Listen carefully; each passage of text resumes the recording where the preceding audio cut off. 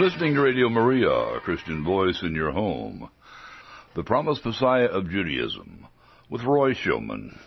Hi, this is Roy Schoeman, and welcome once again to Jesus, the Promised Messiah of Judaism on Radio Maria, the show that celebrates the Jewish roots of the Catholic Church, or seen the other way around, that celebrates the completion, the fulfillment, the full realization of the promise of Judaism in the Catholic Church and its sacraments.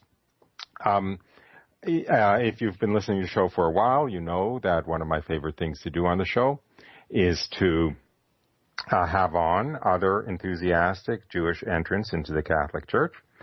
And if you were listening a few weeks ago, you might have heard me give a little bit of a conversion story, witness testimony, of one of these whose name is Jonathan, and whose story I had found in a collection of converts to the Catholic Church book called Atheist to Catholic, Stories of Conversion. The book was put together by Rebecca Cherico, and as is always the case with books of witness testimonies, it's very moving and edifying.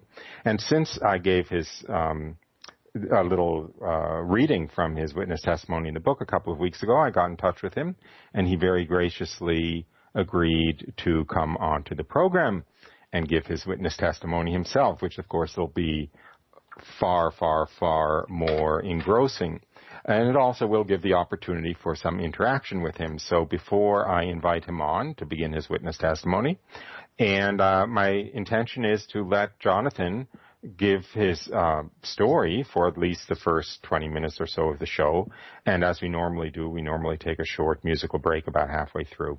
And at that point, I'll definitely open it up to callers if there are any, if you want to engage me or Jonathan with questions or comments or so forth. But until then, let me just hand it over to Jonathan to tell his story about how a nice Jewish boy like him found himself in a place like this on Radio Maria. So with that, I can tell from the laughing in the background that you're there, Jonathan. Why don't I just give it over to you? Okay, thank you, Roy.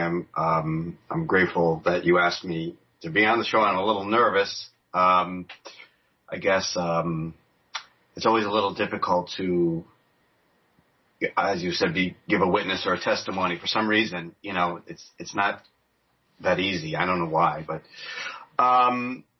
it's funny you said nice Jewish boy, because yes, one of the things you find when you convert is you've left a very specific place. I don't know if that happened to you, Roy. I grew up in a secular Jewish background with from Brooklyn and Queens. My family's from very into the arts and science, questioning things.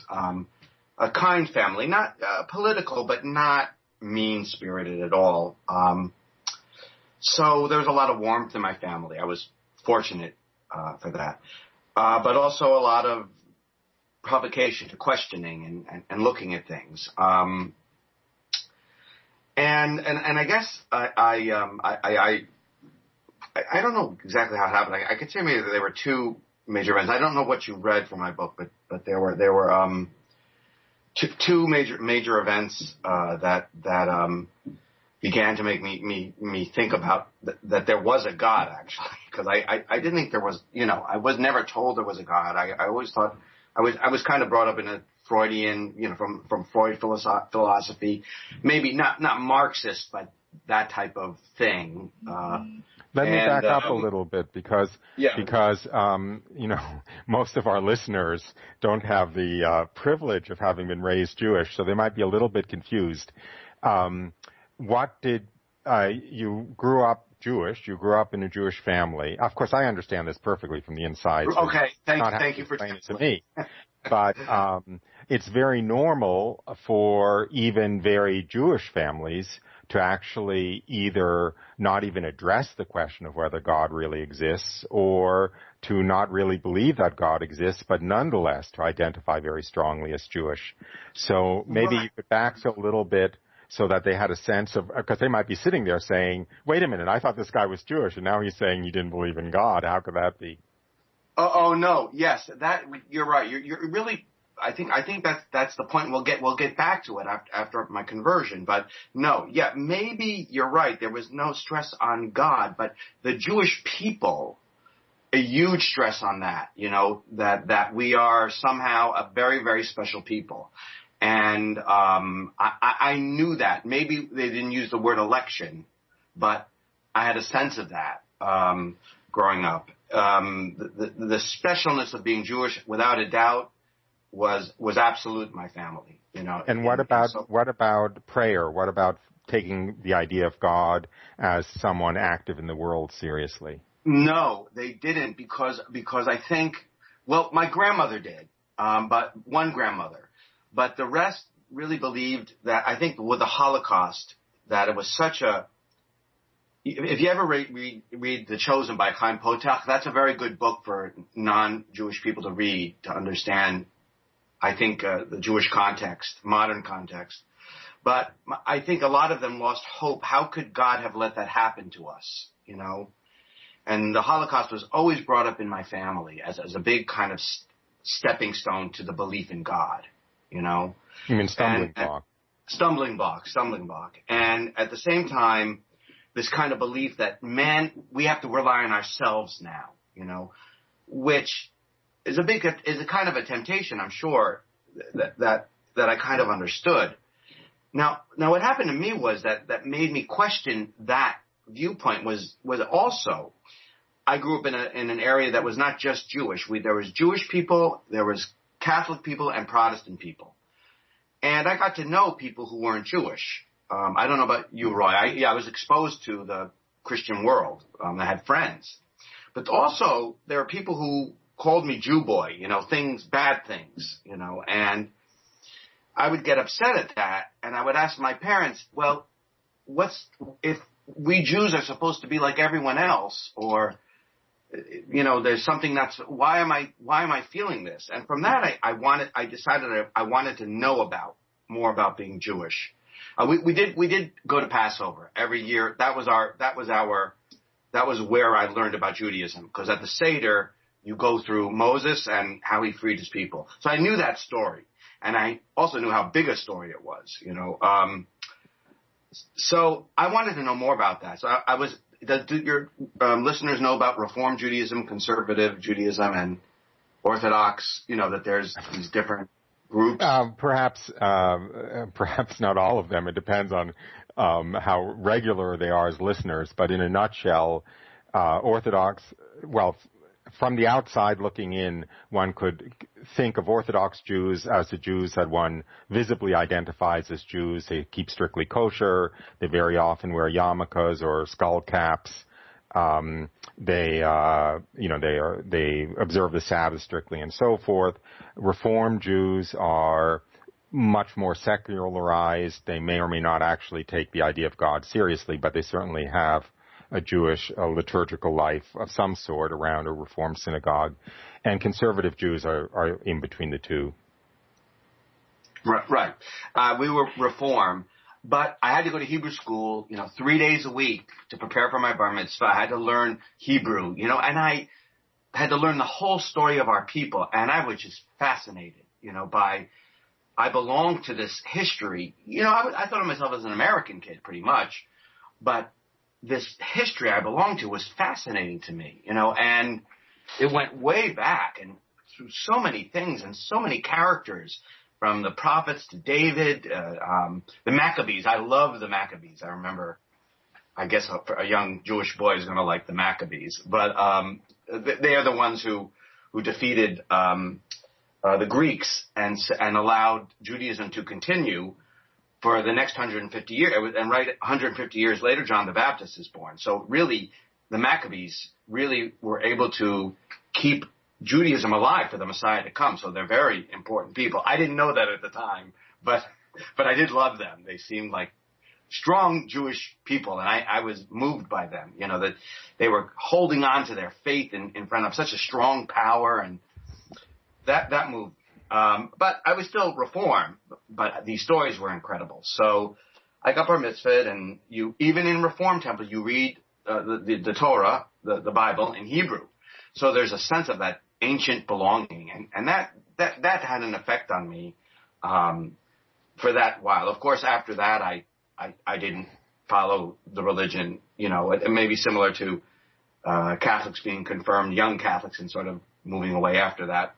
But that was my first maybe big impression that I wanted something more than just to go along the way I was going. The other thing is that I had met some Catholics.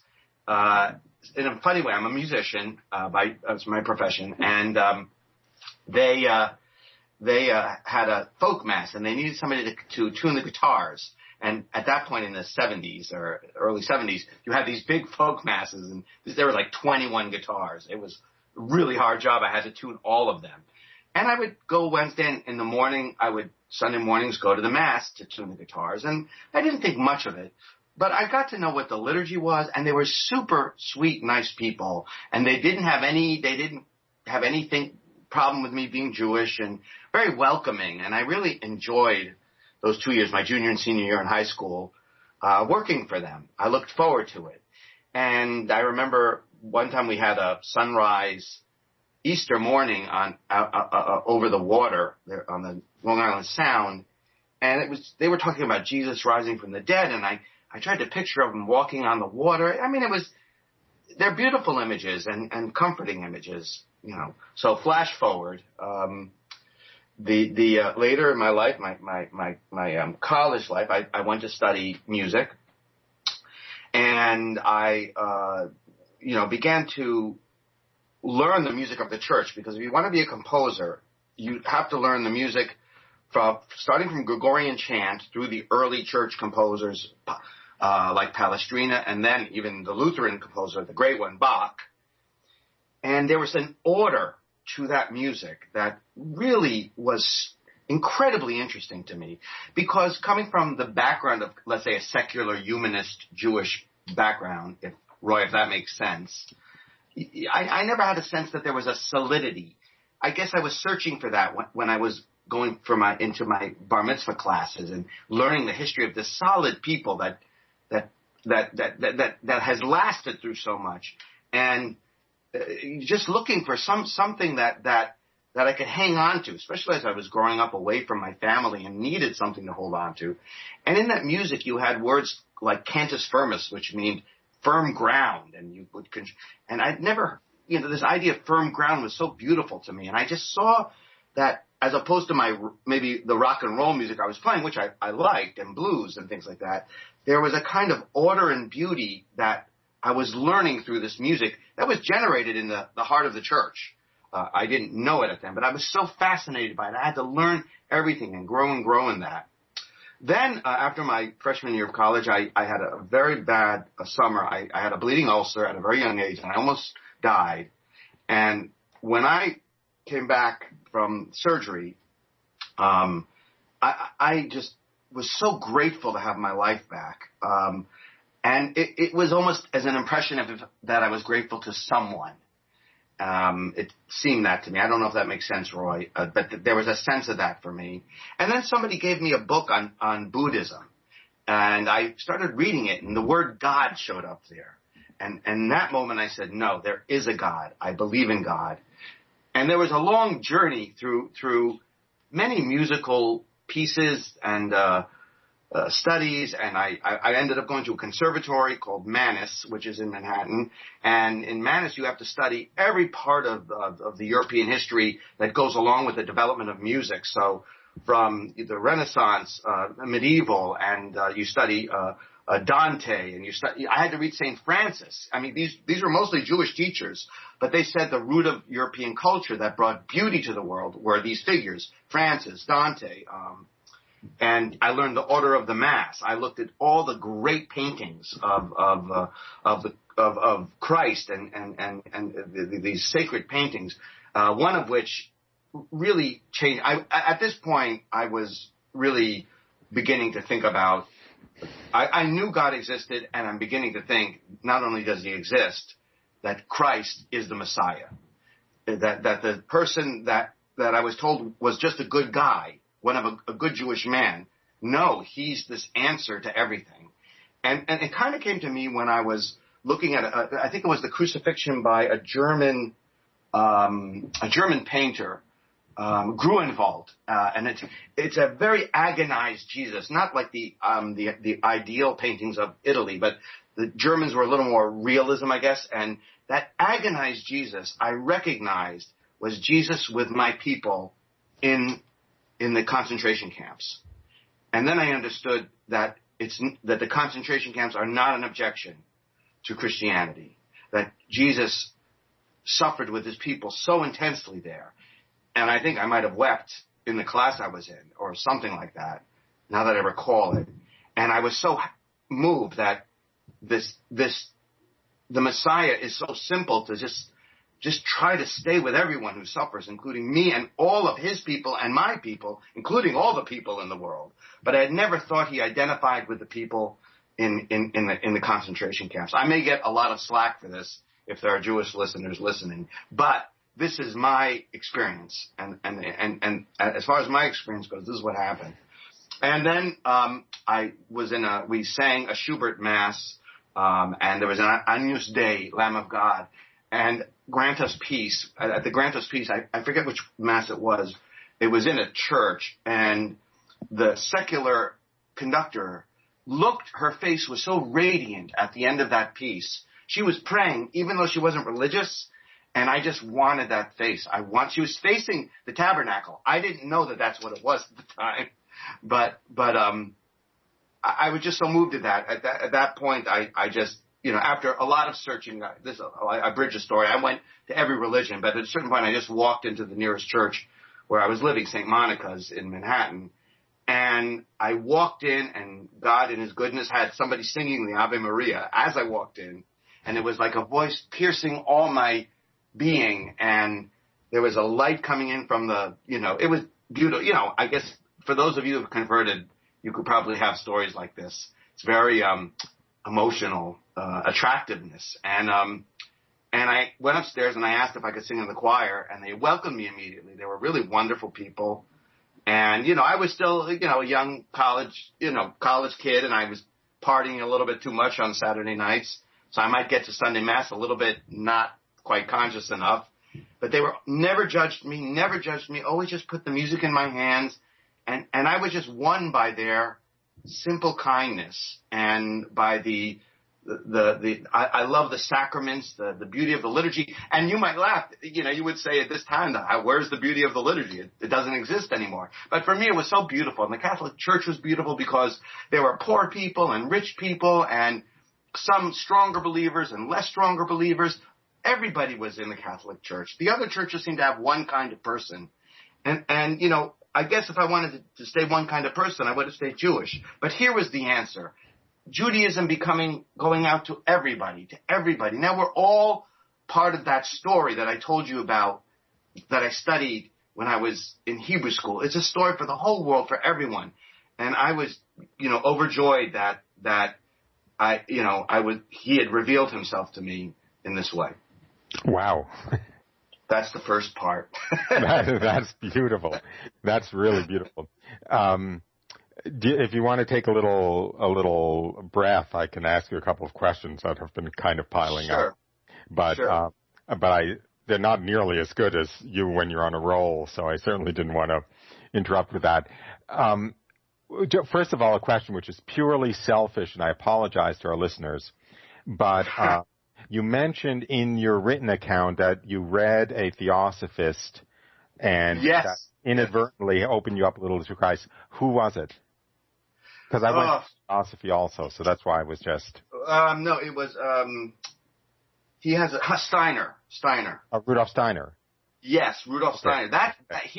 I understood through him that Christ, the crucifixion, was the central moment of history. Yeah. Reading Rudolf Steiner opened the door to Christianity for me because he was... in a way, he was Christian, and he was presenting Christianity, but in such an unchristian way. I know, but how did you? It was pure chance by me. One of the people everything seems pure chance when it's happening, but It was just somebody in one of my classes gave me that book because he knew I was religious. It was becoming more religious. This is Knowledge of the Higher. I don't know which book of his it was. Knowledge of the Higher Worlds. No. Anyway, I don't remember. I don't remember it. I remember that was the moment where I said, "Oh my Lord, you are the Messiah." I got very involved with Rudolf Steiner for a while, and I can tell you that in the organization of Steinerites in Boston, I would say 2/3 to 3/4 were Jews. Right. So there's something there which I don't quite understand, but It's like we were all Jews halfway towards real Christianity through theology. Right. But anyway, that was just selfish curiosity. So I apologize. Interesting, though. Yeah.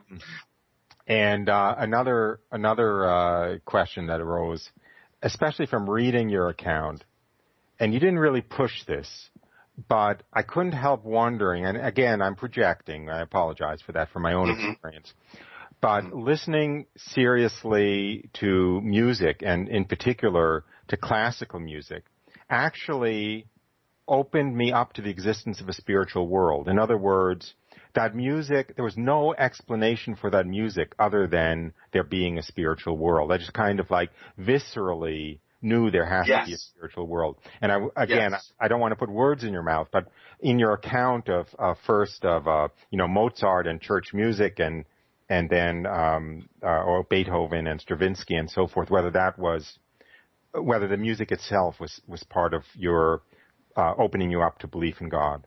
I would say it's the primary way, because my parents had that music going a lot in the house. So there was the spiritual dimension was from listening to Bach every Sunday morning. My parents would put him on, but also I played the blues when I was a kid. I was really involved in that period of history.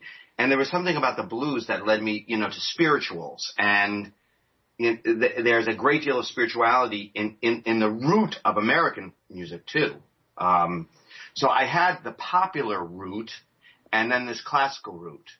I remember that there was my friends turned, I didn't know much about classical music, but I had some friends play me Mozart's 40th Symphony, and when it got to the second movement, it just appeared to me, I'd never heard anything. It appeared to me that Mozart was the Einstein of the spirit. In that piece of music, you could feel the universe expanding from a God, such a spiritual sense of order and grandness and movement, and dance even, that provoked my heart. I also listened to a piece by Charles Ives, The Unanswered Question, where he writes a piece where this question keeps asking against a beautiful spiritual, like the cosmos, and man tries to answer, but the answers just never work. They're never big enough for the question of what is the meaning of everything. And that really opened me up. And then, like you're saying in a more elegant way, just the general sense of the spirit of classical music, its range of emotional depth, human depth, it plumbs the depths of my experience, it could speak to me about my sadness so deeply and my joys and everything in between. It had so much variety and color and human impact. The sheer intensity of that pushed out towards a spiritual dimension, because a lot of other music maybe can be focused on narrower emotional or human experiences, but not speak of a human journey reaching out almost to an infinite level, So from my music was always leading me on. And I would say one other thing: when I took music seriously and studied it seriously, my life would always change. When I would get caught up in other things, distracted by bad things or bad relationships or stuff like that, I would lose touch with hope. But God really led me through music, because when I would become serious and look at it and work on it and study it, my life would move forward very intensely, so that link is very, very important to me. And still to this day, music is the primary way in which God kind of recaptures me, brings me back to look. I think because maybe beauty is his most human. His goodness and his beauty, are the most gripping things, moving things. He is music, and his mother, there's just something so tender and beautiful, and it's hard to believe that this small religion that started with a small group of people in a faraway land, over a period, this type of music developed, very connected with it. And I just think Christianity is not just a religion; it's a proposal of what it means to be human, to what it means to know you're a sinner, to know you have faults, to know you need love, you need help, to be able to cry out, to be able to see what the beauty of nature, the evil of man, the drama of everything. That's Christianity is a way of explaining things. It's not just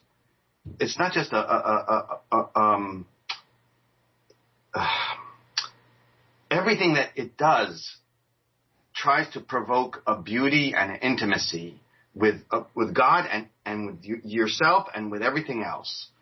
And I think in the end, I'm almost 60. I'm married. I have 3 older kids now. In the end, I guess at this point in my life, that what really counts in life, and how do you hold on to that, as life goes on, and this encounter with Christ has been a way that I have stayed human, mistakes and all, and the fact that there are mistakes, and that his audacious hope, his love for me is way beyond the mistakes I make. And here I would connect it a little bit to being Jewish and what it means to be a completed Jew, as you said, is that this is the journey of our, I would say, Roy, of our people of over 5,000 years. And he has not abandoned us, and not abandoned us in a abstract way, but in this way that's so moving that we can be moved by artists and writers and saints and normal people in daily life who have this little look that says, yes, he is the Messiah. Amen, brother. Again, I just want to give you a little breather. As you were talking, I don't know if this is going to make sense to you. I don't know if it's going to make sense to our listener, but it occurred to me that one could simply say that Christianity is really just a word for the relationship between God and man. It's really not a religion. It's not about a religion. It is the relationship between God and man. Jesus was the second person of the most holy Trinity become man. The entire dynamic of the interaction between God and man has a name, and that name is Christianity, whether people are aware of it or not. So explain that again. Yeah, you said that's something interesting. You said Christianity is not a religion in that sense? You can think of Christianity as simply a name for the relationship between God and man, for the relationship between the divinity and humanity. Right. So it's present. It is the relationship between God and mankind. Even if somebody's a Buddhist or an atheist or a shamanist or whatever, the fundamental relationship is the relationship that's described in Christianity. Right. The only God there is the Christian God.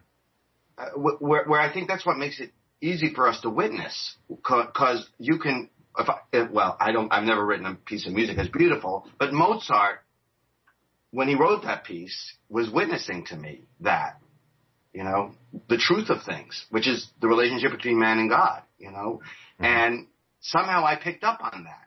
The Holy Spirit was helping me, I'm sure, but there's something in me, the way I'm built, that was picking up on what Mozart was trying to communicate to me.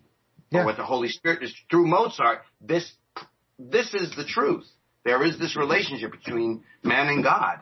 Find it, Jonathan. Find it, or listen to it. Listen to it more, somehow listen to this truth of the way you are and the way God is, and I think I was able to pick that up in so many places, in so many strange places. I was at a party, at a jazz party, and people were, it was pretty bad things going on there, but somebody was playing A Love Supreme by John Coltrane, and I was mesmerized, and I just went into the kitchen. Nobody else was there, and I just listened to this music that was calling me in some way. And at the end, he starts saying, "A love supreme, a love supreme, a love supreme." And I'm thinking, oh my God, that he's talking to his God. He's trying to communicate with God, I didn't quite know. I was way before my communication.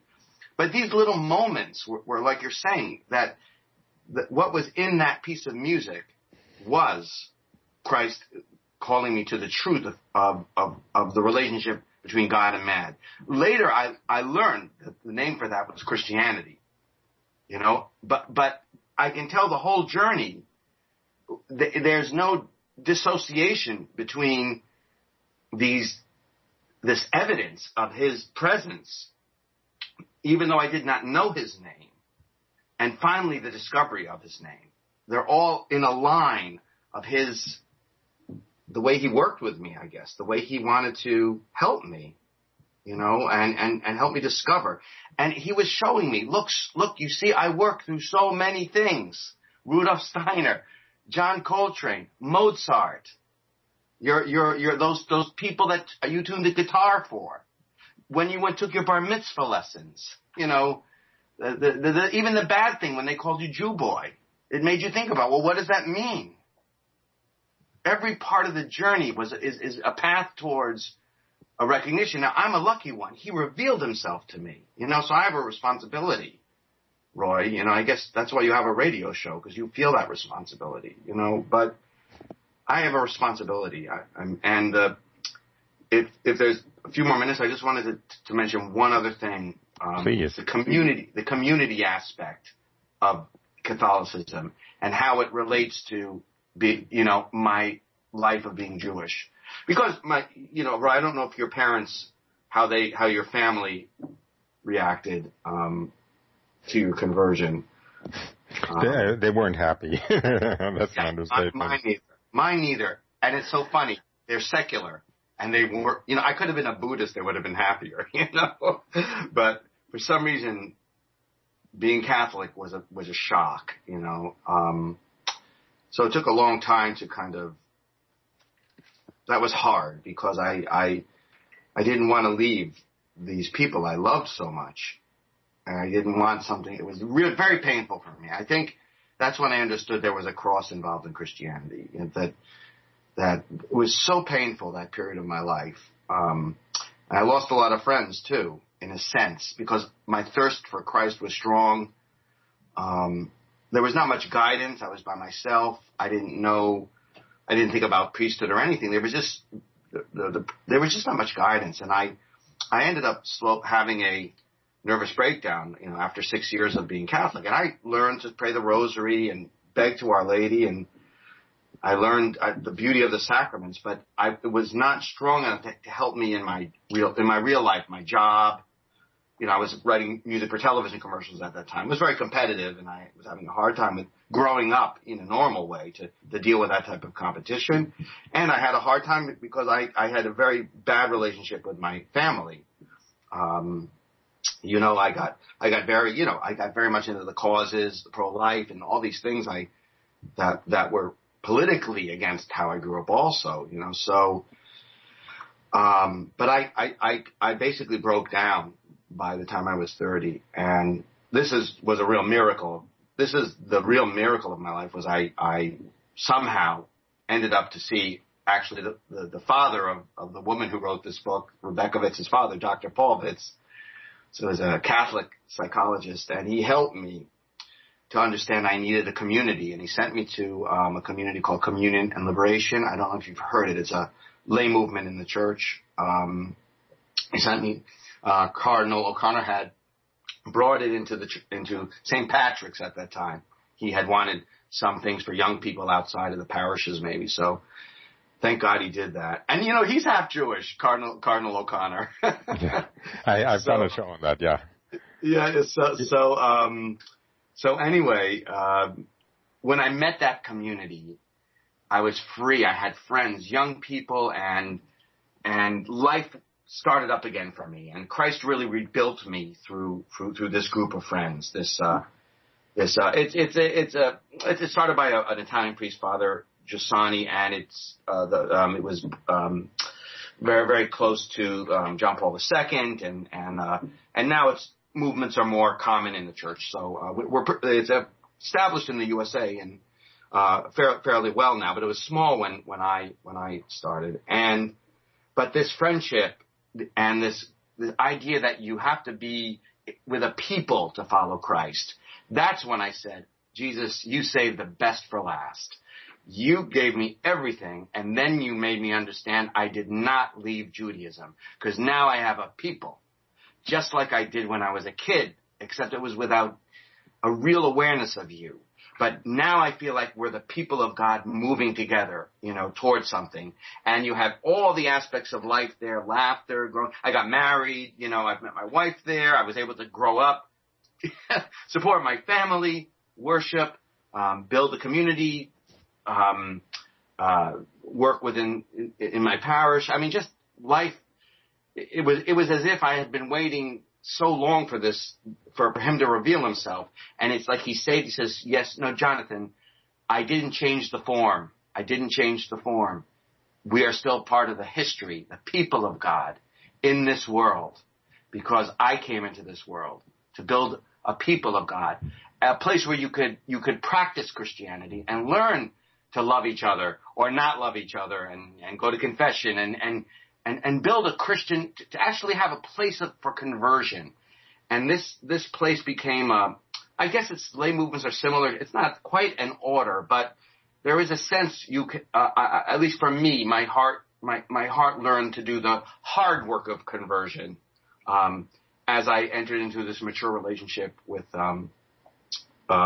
in this lay movement. And then, lastly, now I don't do commercials anymore. I'm an organist. I'm a music director at Regina Paci's Basilica in Brooklyn, and it's funny enough that I conduct a choir, and I had been brought into the church through music, and that's what I'm doing now, and I enjoy the simple task of trying to help bring beauty, some body to the divine liturgy, and uplift souls, I hope. But it's beautiful enough sometimes. First of all, I decided very intentionally to skip the break halfway through because I didn't want to lose the momentum, and also I didn't want to lose the time, frankly. So I will say to our listeners, if you want to call in, you're still welcome to call in. The number is 866-333-6279. And you may especially want to call in because I want to ask Jonathan a couple of questions, which might be a little inside baseball-ish. But first of all, if you're active in Brooklyn, do you have any contact with Monasterio Idar-Stein? Do you know about the monastery in Brooklyn whose charism is to pray for the conversion of the Jews? No idea of that. I've never seen it in Brooklyn Tablet. I've never seen it in the paper. No. Where is that? Oh, it's on one of the main drags in Brooklyn. They took over a convent, a huge convent from the days when the convent had 80 or 100 nuns. And I think they were maybe Monastery of the Precious Blood might be the name of the building. Oh, I know where that is, yeah. The order is the Sisters of the Eternal Word. They're a new Argentinian community, and each convent of theirs, they pray before the Blessed Sacrament, I believe, 24/7. Each convent has a prayer intention that they vote on, and then they make the charism of that convent, and theirs is to pray for the conversion of the Jews. And they're right in a kind of Orthodox Hasidic neighborhood of Brooklyn. Right. And they're very excited. They were very excited when I went there. They're very excited to meet Jewish converts because they're strictly cloistered, and so they like to see that their prayers bear fruit. The work. So I'll put you in touch with them off air if you want to stop by. I'm sure they'll be very happy. We should ask them to pray for the continuing conversion of those who have converted. That's true. Another inside baseball question, since this is a daring you people out there to call in, so you get to ask these things instead of me, is I don't know if you have any relationship to Mahler as a composer?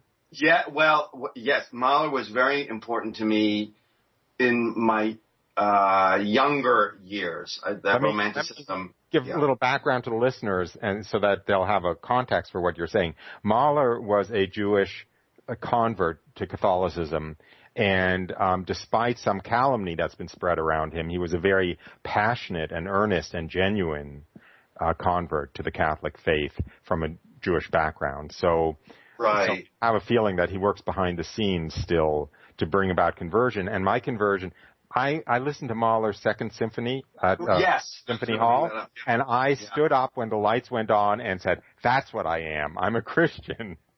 When was that? Is that before you were converted, or? Yeah. That's amazing. We have a similar story. Wow. So anyway, talk about Mahler for a few seconds. Oh, no. Well, Mahler is a brilliant, he was Jewish, and I don't know when he converted, but he was around the time, a little bit after, with the beginning of the 20th century, right? Yeah, I think he converted in the early 1890s, actually, but I'm not early 1890s, and all his music is in one way or another. I think that its sheer beauty and intensity speaks of Christ all the time. The second is the Resurrection Symphony, so that is explicit, right? I mean, that's his explicit Christian symphony. But the ninth, even his darker stuff, the ninth and the Das Lied van Erde, Songs of the Earth, which he uses an Oriental text. That, when I heard that in college, I had to listen to that over and over and over again, because I guess Christians, in a way, have have audacity to explore death, you know, and it's not depressing. It's not depressing. It's because it's I don't know, and he that piece of music he wrote, I guess, could be one of the great Christian reflections on death. It's so fragile. I mean, I can see he can be rousing where you can stand up and cheer, and he can be so interior and moving that you're just almost in contemplative prayer, I guess. That would be his. But I think his music is always painfully beautiful. Would that be the way of always painful? Heart-wrenchingly, yeah. Yeah. Heart-wrenchingly beautiful. And he doesn't let you off the hook ever. He doesn't let himself off the hook ever. And that's where you could say that you can see he's a true Christian, because he never lets himself off the hook of being honest and expressing himself. And you know, these geniuses are amazing. They have a lot of technique, and they can kind of wow you with that. But Mahler in particular wows you with how personal his message is and how much he wants to reach into your humanity. So I liked the first, the second, the sixth, the ninth, Das Lied van Erde, and the 10th were very important to me. When I was younger, I think I've moved away from it. My boss, who's a Jewish man, David Horowitz, a great musician, when I was in the jingle business, he made me listen to Mahler. He thought Mahler, it was like you're right. It's like a religion. Even if you don't know it, you kind of believe that in a way. It's almost a religion without knowing it's a religion. Mm-hmm. Because he was so passionate about it, and he made me listen to it. And I told him I converted, you know, so he made me listen to it more, you know. I don't know if this is going to make sense to you. But when I mentioned that listening to classical music like opened me up, made me decide there has to be a spiritual world. Mm-hmm. I can understand how music can sound like a, battle between armies, or music can, sound like a rushing stream or something. But how can music sound like the despair of feeling like there's no meaning to life, but the hope that there actually still is something transcendent behind it all? How can that be reflected in a sensory image through audible input? You know what I mean?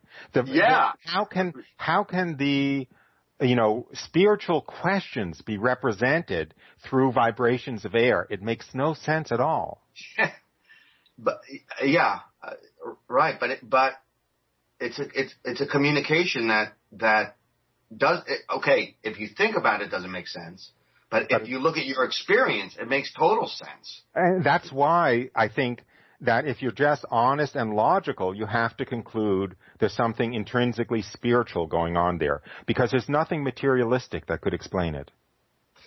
In fact, I try to, with students, coax them into listening to classical music, through, I listen to their music, I talk about the chords, and I try to get them just to get in front of it a little bit, because you're right. I know once they can get in front of it, and if any type of attraction happens, you're on your path.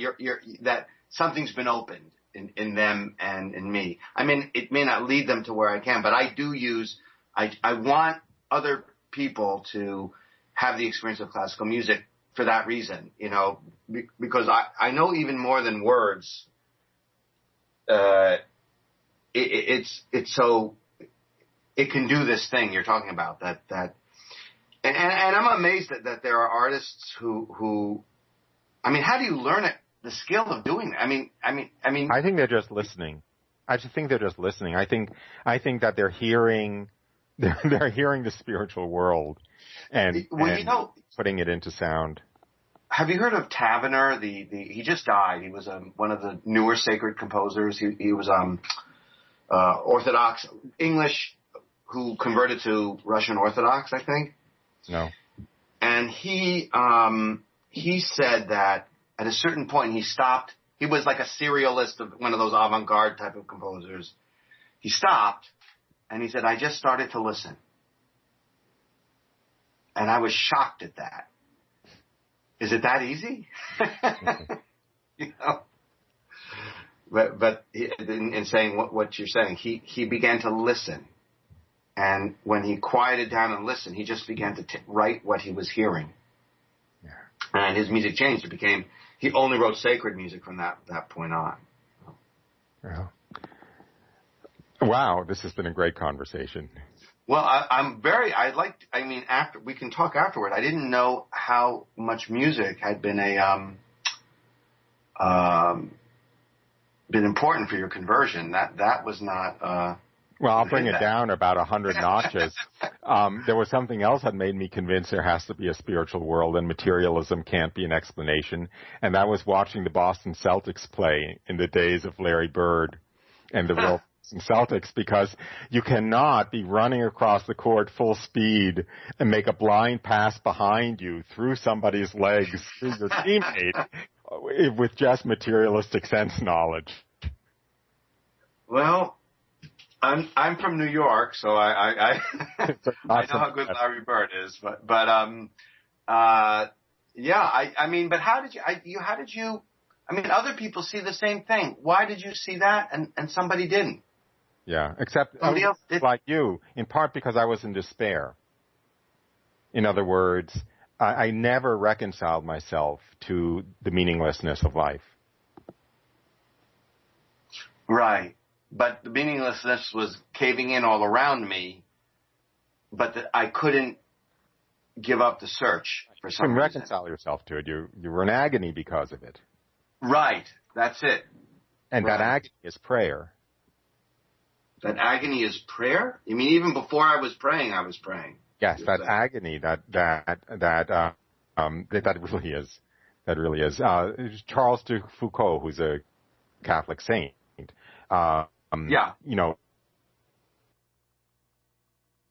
God, if you exist, I have to know.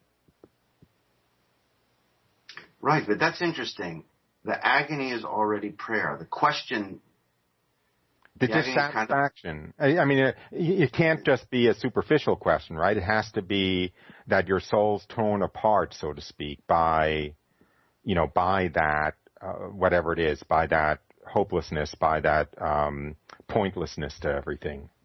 And if you're honest about that and don't anesthetize yourself to it, I think that is actually a prayer to God to reveal himself. And I think maybe the music I listened to also had that in it, so I had a sense I wasn't alone in this question. There were these artists, there were plenty of people who could, I also read C.S. Lewis, not any of his theological stuff, his science fiction stuff. And that said, wow, what is this? I had read all the other stuff, Arthur C. Clarke and the normal sci-fi stuff, looking for this mystery, I guess, But C.S. Lewis, there was another color to it, and I didn't quite figure out what it was, but it was speaking to that agony that you're talking about in a different way. So, later I learned he was a Christian, but I didn't know at the time, but the language he spoke was relatable to what you're talking about. So I was picking up on prayer and other people who were praying and people who were seriously interested in that question, the depth of that question. Somehow I was being open to it. And it's funny you should say through the sense of what did you say? Being open to the drama of the question or I don't remember what I said other than that. Anyway, you're right. I guess that's what made me sensitive. Made me look for clues, I guess. And not be able to reconcile yourself to the life without that transcendental meaning. I hate to do this, but this isn't just a conversation between the two of us. We're on Radio Maria, and they probably want to start another show in about 2 minutes, 3 minutes. All right. So I'm going to have to just thank you profusely and for coming on, and thank our listeners for listening. And off air, I want to talk to our guest about perhaps coming on again. But in the meantime, I'll give you, if you want to say thank you or something, Jonathan, and then I just have to close the show. No, thank you very much. This has been a very interesting conversation to me. I'm always surprised by how God continues to introduce me to people who can become friends with and continue the journey on in a substantially interesting way, compelling way. So thank you very much. Well, thank you, and I want to thank our listeners and thank Radio Maria, and hope that you join us again next week, same time, for Jesus, the Promised Messiah of Judaism on Radio Maria. Bye for now.